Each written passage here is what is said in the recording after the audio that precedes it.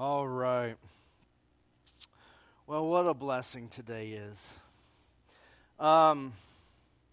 If you've been paying attention to our sermon series, you might realize we've skipped a few chapters in the book of Acts.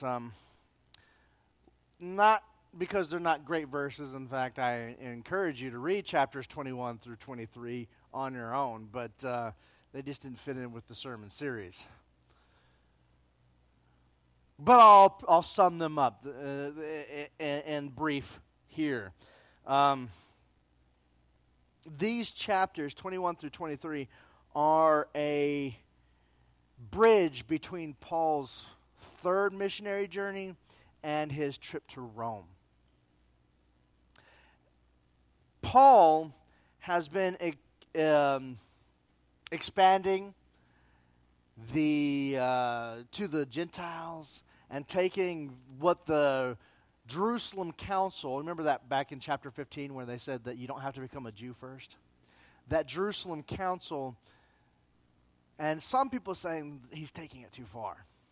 And some people still want the Gentiles to become Jews. And as people are getting worked up, especially among the Jewish people, Jerusalem is becoming kind of a hot spot for him. People are actually advising him, don't go to Jerusalem.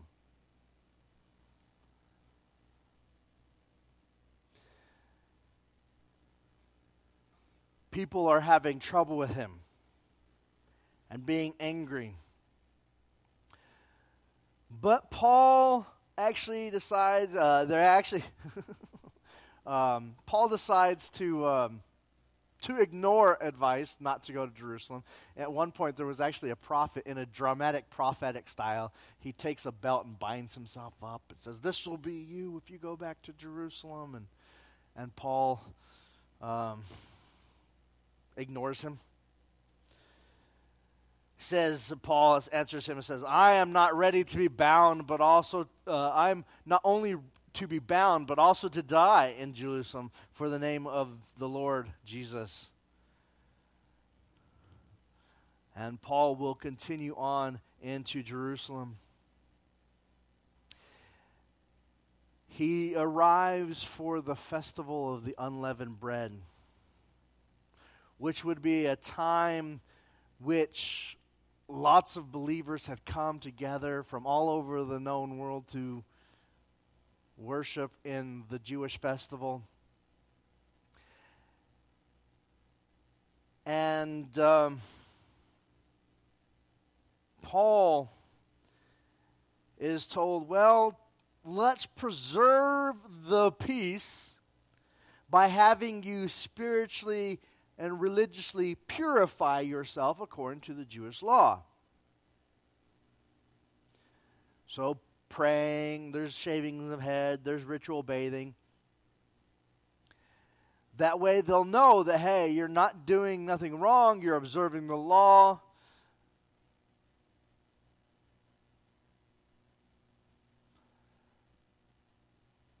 This doesn't work. Paul will eventually be apprehended.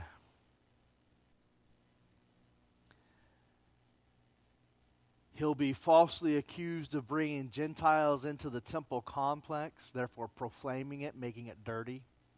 Because, see, Gentiles could go into part of the temple, but they couldn't go further into, and he's accused of taking it into the part where the Gentiles couldn't go. And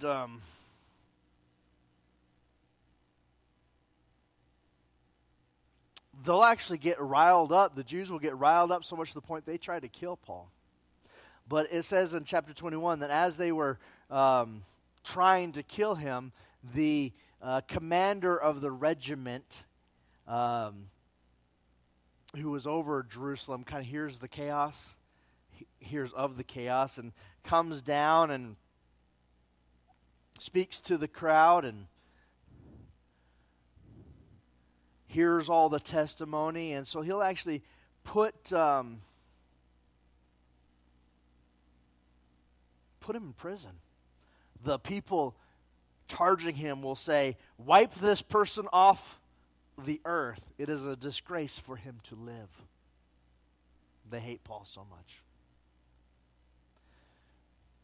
Before I go any further, have you ever heard that kind of sentiment? We should just let that person die. I wish that person would. I've heard that recently in politics. This is not a biblical response. This is from the worldview.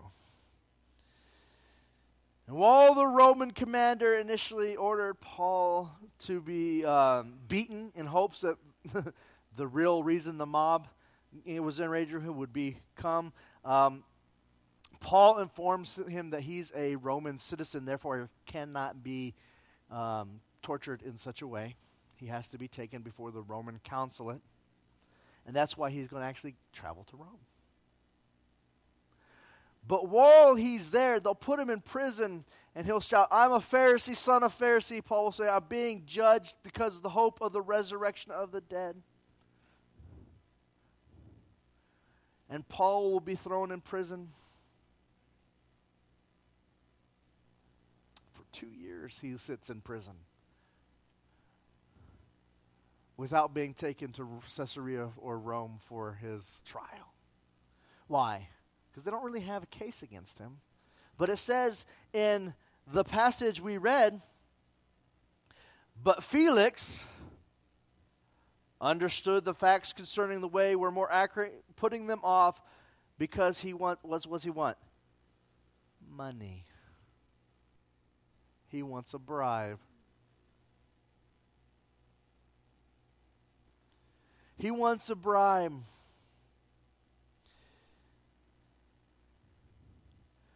They don't have anything to charge him with, but he's safer in prison. They can't just let him go because he's guilty, because then the people are going to get upset and start rioting, and mob mentality is going to take over, and so the mob rules.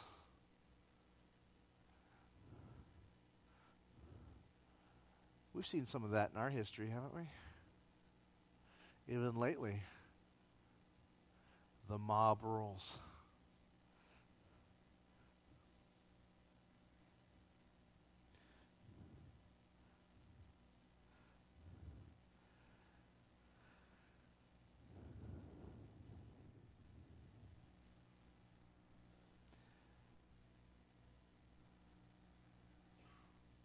Felix, the person in charge of Caesarea, being the Roman ruler there, will know that Paul is the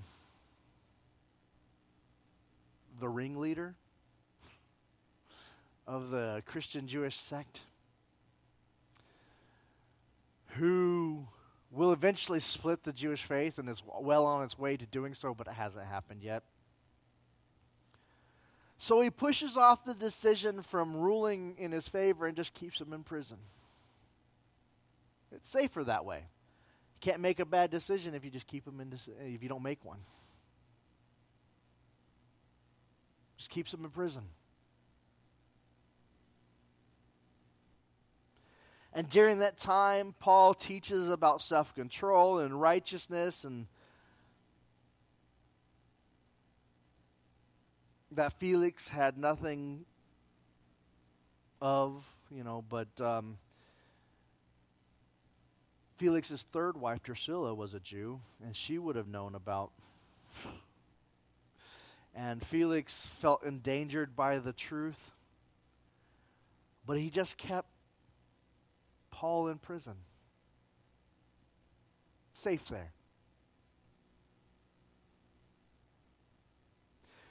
As I think about this passage, I think how human nature it is for us to lock things away. Things we won't deal with. We lock ourselves up. We lock ourselves up, right? We lock ourselves into political parties. And we don't have to think about it. We just go along with the political party. We lock ourselves up into theological issues. Well, I'm a Calvinist Christian from the Third Reich we lock ourselves up into so we don't have to think. I don't have to read the Bible. I just have to know what my church teaches. We lock ourselves up we lock up ideas we don't like, like dieting. How many of us could use to stop eating those nachos?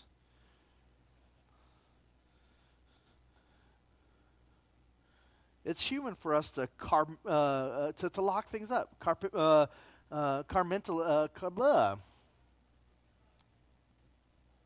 Compartmentalize. Well, there's the word I'm looking for. So we don't have to live with things. We don't have to deal with things. Paul's been in prison because they don't want to deal with him.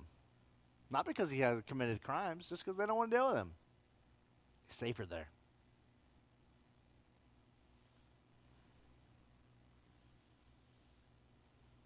We lock up things that challenge our way of lives. Some things are bad, and we need to not put them in prison. We need to put them to death. Some things are good, and we need to accept them and put them into our lives. But we like to just put them away. If I don't have to think about it, I let someone else do my thinking. I mean, isn't that what the media is, right? Social media, the news, we don't have to think about it. We just let someone else do our thinking.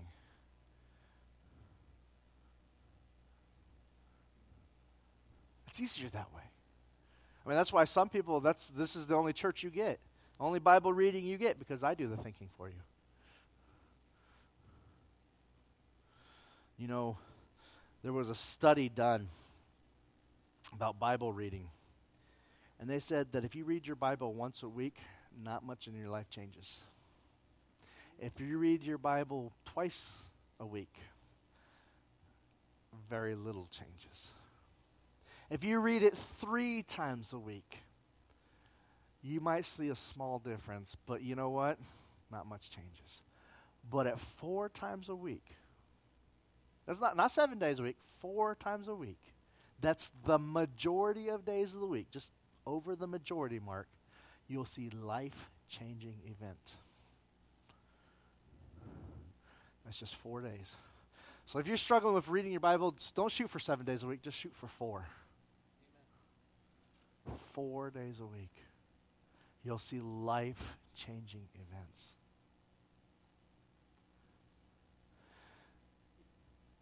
We like to lock things up. We like to say, well, I'll just let the person on the TV or the podcast or the whatever read the Bible for me and then tell me what to think instead of reading it ourselves. Now, I am not against listening to people that have studied it, because I know that we don't get it always on our own, because there's things we don't understand. Time periods that have gone by. That's called hermeneutics.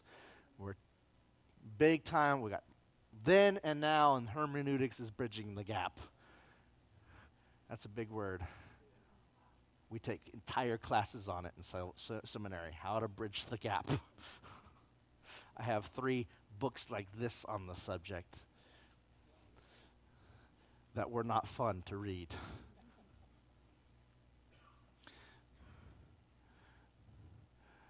But what Paul is doing is being locked away because it's easier that way. And I think about locking ourselves up. And I think about how we even lock up Jesus sometimes. We make him part of our life, but not the center of our life. And we could put other things there, even good things, like church. Or, Bible reading could be the center of our lives instead of Jesus. Right now, anti-abortion is kind of pro-life, and pro-choice is all over the news. And if you don't know about it, you haven't turned on your TV or the radio, or turned on your phone, opened an email, because it's everywhere right now.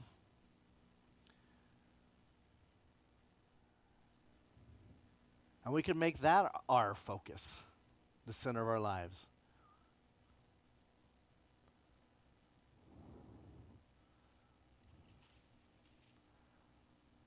When in truth, Jesus would tell you that it doesn't matter which way this goes. We need to love on mothers to the point where an abortion's just something they have to admit it's just convenience, nothing else. There's no other reason for it. Right now they have excuses because we haven't done a good job of loving on people. We like to put them in prisons, judge them. We like to lock things up so we don't have to deal with it.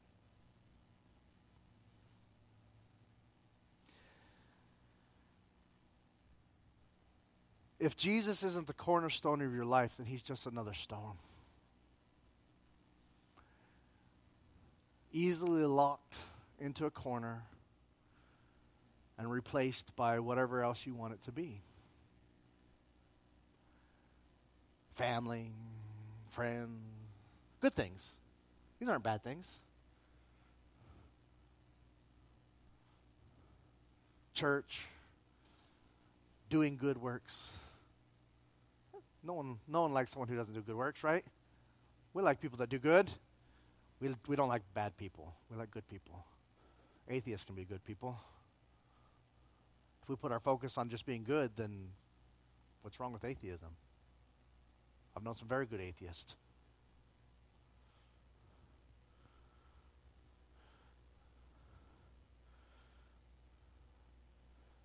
Jesus must be the cornerstone that we life, and if we stick him in prison, even though God can't be trapped, but we can try to be Christians instead of being Christ-focused.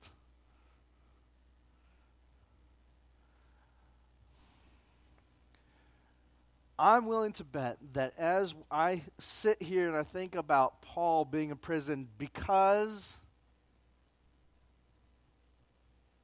that there are things in your life that you need to deal with, that you've locked up in a prison because it's easier to put it there than it is to deal with it. Could be good, could be bad, could be Jesus. You know, it's easier to have Jesus just part of your life instead of the focus of your life. Because then you don't have to change.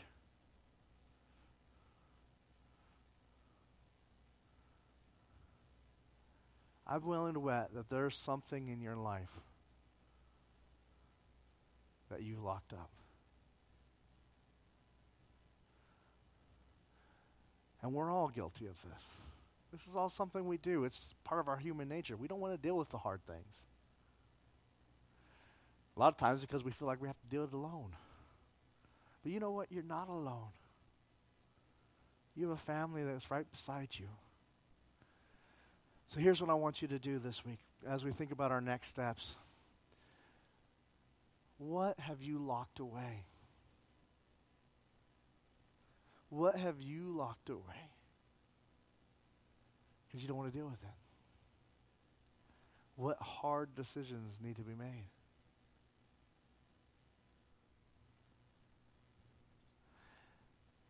Get the help you need. Pray God gives you the direction you need to go. But walk. Put to death the things that need to be put to death. Stop holding on to those sins. Say, well, I might need it someday. Because if you just lock it up, it'll come out. And that's why the Bible doesn't say, put in prison your sins and keep them there. What does it say? Just put them to death. They can't get up if they're dead. We put them in prison, they're still alive, and they'll get out.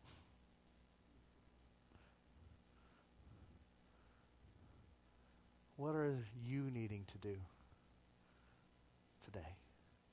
Father God, I praise you today, Lord. I pray for those things that we've locked away.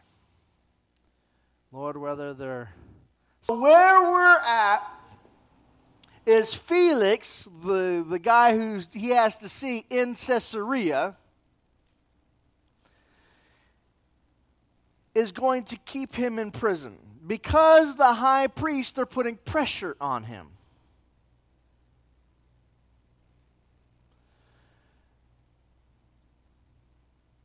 They're going to say, well, you can't let him up.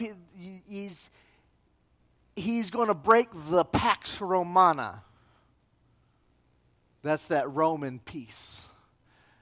Because according to the custom at the time, you can worship whatever gods you want as long as you don't make a stir, break the pax, the peace. Well, Paul doing what he's doing has got some mob riled up, and that peace is being broken. And he's being labeled as a ringleader in getting the mob stirred up.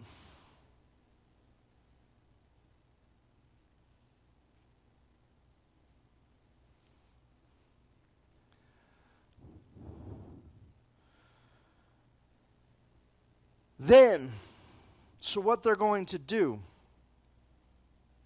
is they're going to bring charges against Paul. Well, they don't have any good charges. What they're going to do, and we're going to you read about that on elsewhere, is that they're going to get some of the people to say that he has defiled the temple by letting Gentiles in. See, at the time, Gentiles, non-Jewish people, could only go to part of the temple, but you couldn't go anywhere else out inside of it. And so they say, Gentiles have entered in. Which was enough to get them to riot. The mob rule to take over. We know about mob rule, don't we? We've seen that a lot lately. Mobs getting all violent with each other. Not making any points, they're just making angry noises. And Felix knows, he knows there's no reason to hold him. He doesn't seem to be a Christian, but Felix's third wife at the time, she seems to know. She's a Jew. And she knows that they have no reason to hold him. But he's there, even in prison, preaching about faith to the officials. But with nothing to hold him, well, Felix does the only thing he feels he can do. Not do anything. Just keep the man in prison. He's safe there. He can't cause any problems. He could pay me. I'd let him out then, right? I mean, Felix isn't above taking some money. We've seen some of that in our immediate history too, haven't we? Felix ain't above that, but he says, you know what? I'm just going to keep him in prison. He's safe there. He's safe in prison. It's for, he probably even told himself it's for his protection, right? He can't get killed if he's in prison. We lie to ourselves sometimes like that, right? We come up with excuses. Well, as long as they're in prison, we can't. They can't be hurt.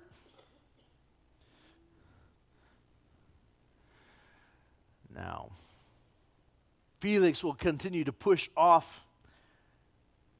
until Felix is actually kicked out of.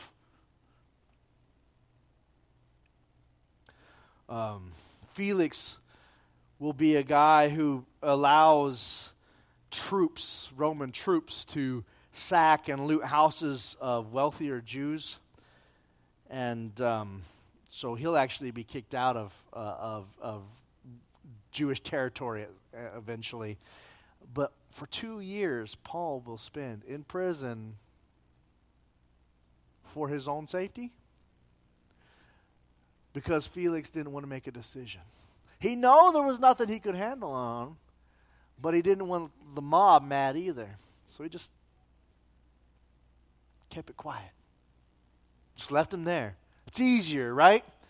It's easier to just keep him in prison. And as I read this passage, I think about how easy it is for us to do that.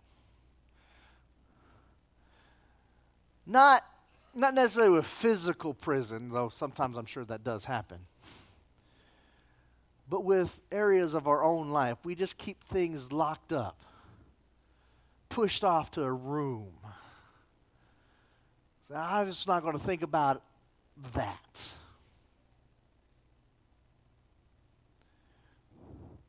I'm going to keep that behind bars. I don't have to deal with it that way. I don't have to deal with it. Maybe it's still alive, and so I can deal with it if I want to, right? I think about that with like sin in our life, right? The Bible says that we need to put our sin to death. But I think sometimes we like to say, well, I'll just keep it in prison for life, right? That way I can take it out and play with it when I want to. Because if it's still alive, then I can still play with it when I feel like it. Or it could escape. Because we're not putting it to death. But we keep other things in prison, right? We don't want to deal with it. Like forgiveness. We don't want to forgive people. We put person in prison in our own hearts. And then guess what? The only person that hurts is you, because you get to be the warden for all time. And that's what forgiveness is all about. It's not necessarily restoration of a relationship. That's different. It's saying, I no longer need to be the warden over you. I don't need to punish you. That's God's job. And so I forgive. And I continually to forgive all the times that it makes me mad. And I continually to forgive. And I forgive. And we have to constantly forgive. And sometimes it's every day we have to repeatedly forgive until it actually sticks, right? Like pick up our cross daily, right? If it was just a one-time thing, we wouldn't have to pick it up daily. That doesn't mean you have to stay in a relationship that's hurting you, but we forgive, saying it's not my job to be the prison warden. But a lot of times we just keep them in prison because then we don't have to deal with it. We get comfortable in our place of uncomfort. But think about things in your own life. Decisions that need to be made. So I don't want to deal with that. I'm just going to push that off to the side. It's easier to keep it off to the side in prison than it is to actually deal with that problem. Or that good thing. Or moments in your past. And this could be a good thing or a bad thing. Think about that moment where you were the superstar. And you've locked that moment as the focal point of all your life. And everything else is about that moment. You know what you do when you do that? You miss the future. But it could be a bad moment in your life too. You've locked that moment. You've locked yourself up with that moment. That moment when someone hurt you. Or that moment when you did something horrible. And you've locked yourself up in that moment. And you know what? You don't let God forgive you for that. Because you've locked yourself up with it. And so you're trapped. And that moment is the focal point of your life.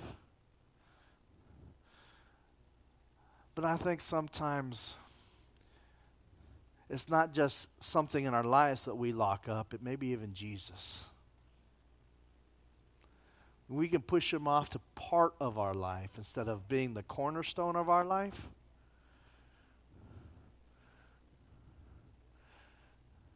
Then we don't have to change. Then we don't have to have a life-changing event. He can just be something I do, right? We could be a Christian and not have a life-changing event with Christ.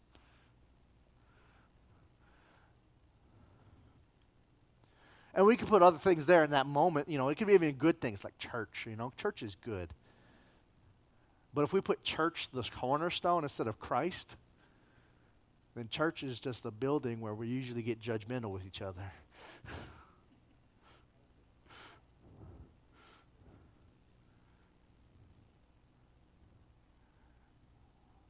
Christ has to be the cornerstone. If he's not the cornerstone, he's just another stone in our lives. You can stumble over that stone.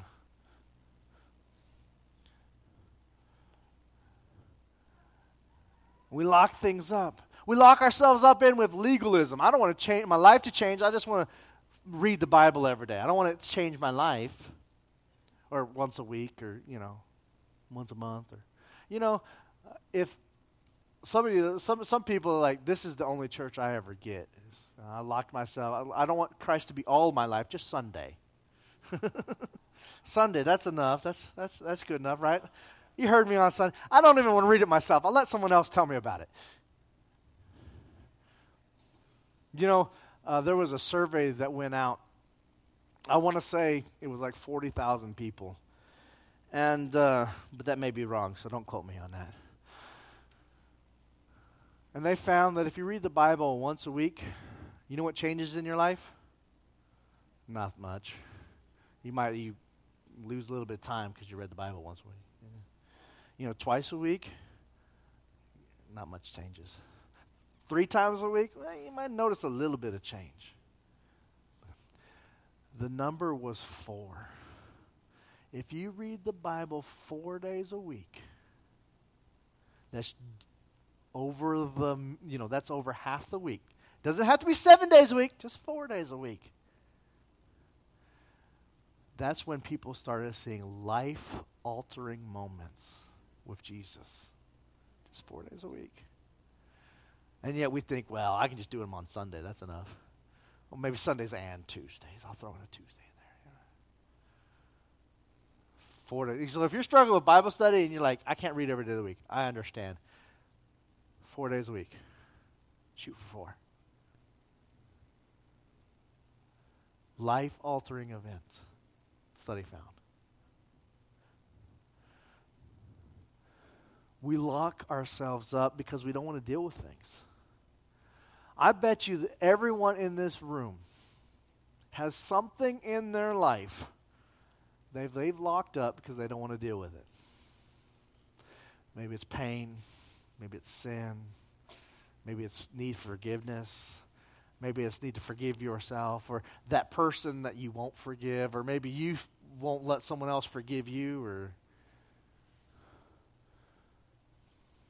or that decision that you need to make, and God keeps saying, how many of you have been here? God says go, and you keep saying no. Let's just put that in prison because I don't want to go. We're more like Felix than we think, right? I bet everyone in this room has struggled with that from time to time. We have to let these things out. We have to deal with them. Otherwise, we just bottle them up and they destroy our lives.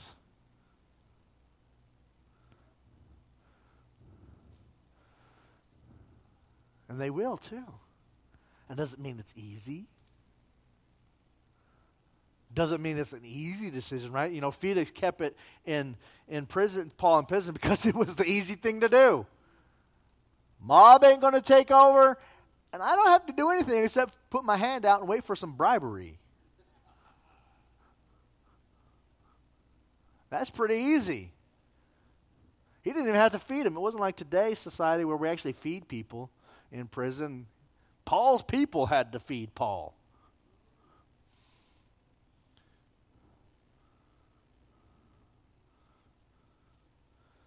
What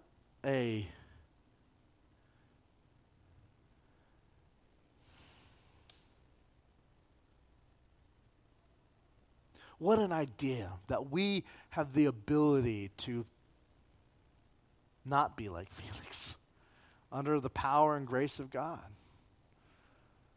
That we don't have to be like that. Because we're in the image of God, we can forgive. We can put to death the sin in our lives. We can make the hard decision because God's going to guard our feet. Even though we're like, I can't make that decision. Yes, you can. And you don't have to do it alone. A lot of times we're afraid to make that decision because we feel like I have to just do it all by myself. That's that individualistic lifestyle we've come to accept. That's not how that's not how God created us. Created us for community. You're not alone. That person next to you will help you. That person in your life is walking with you.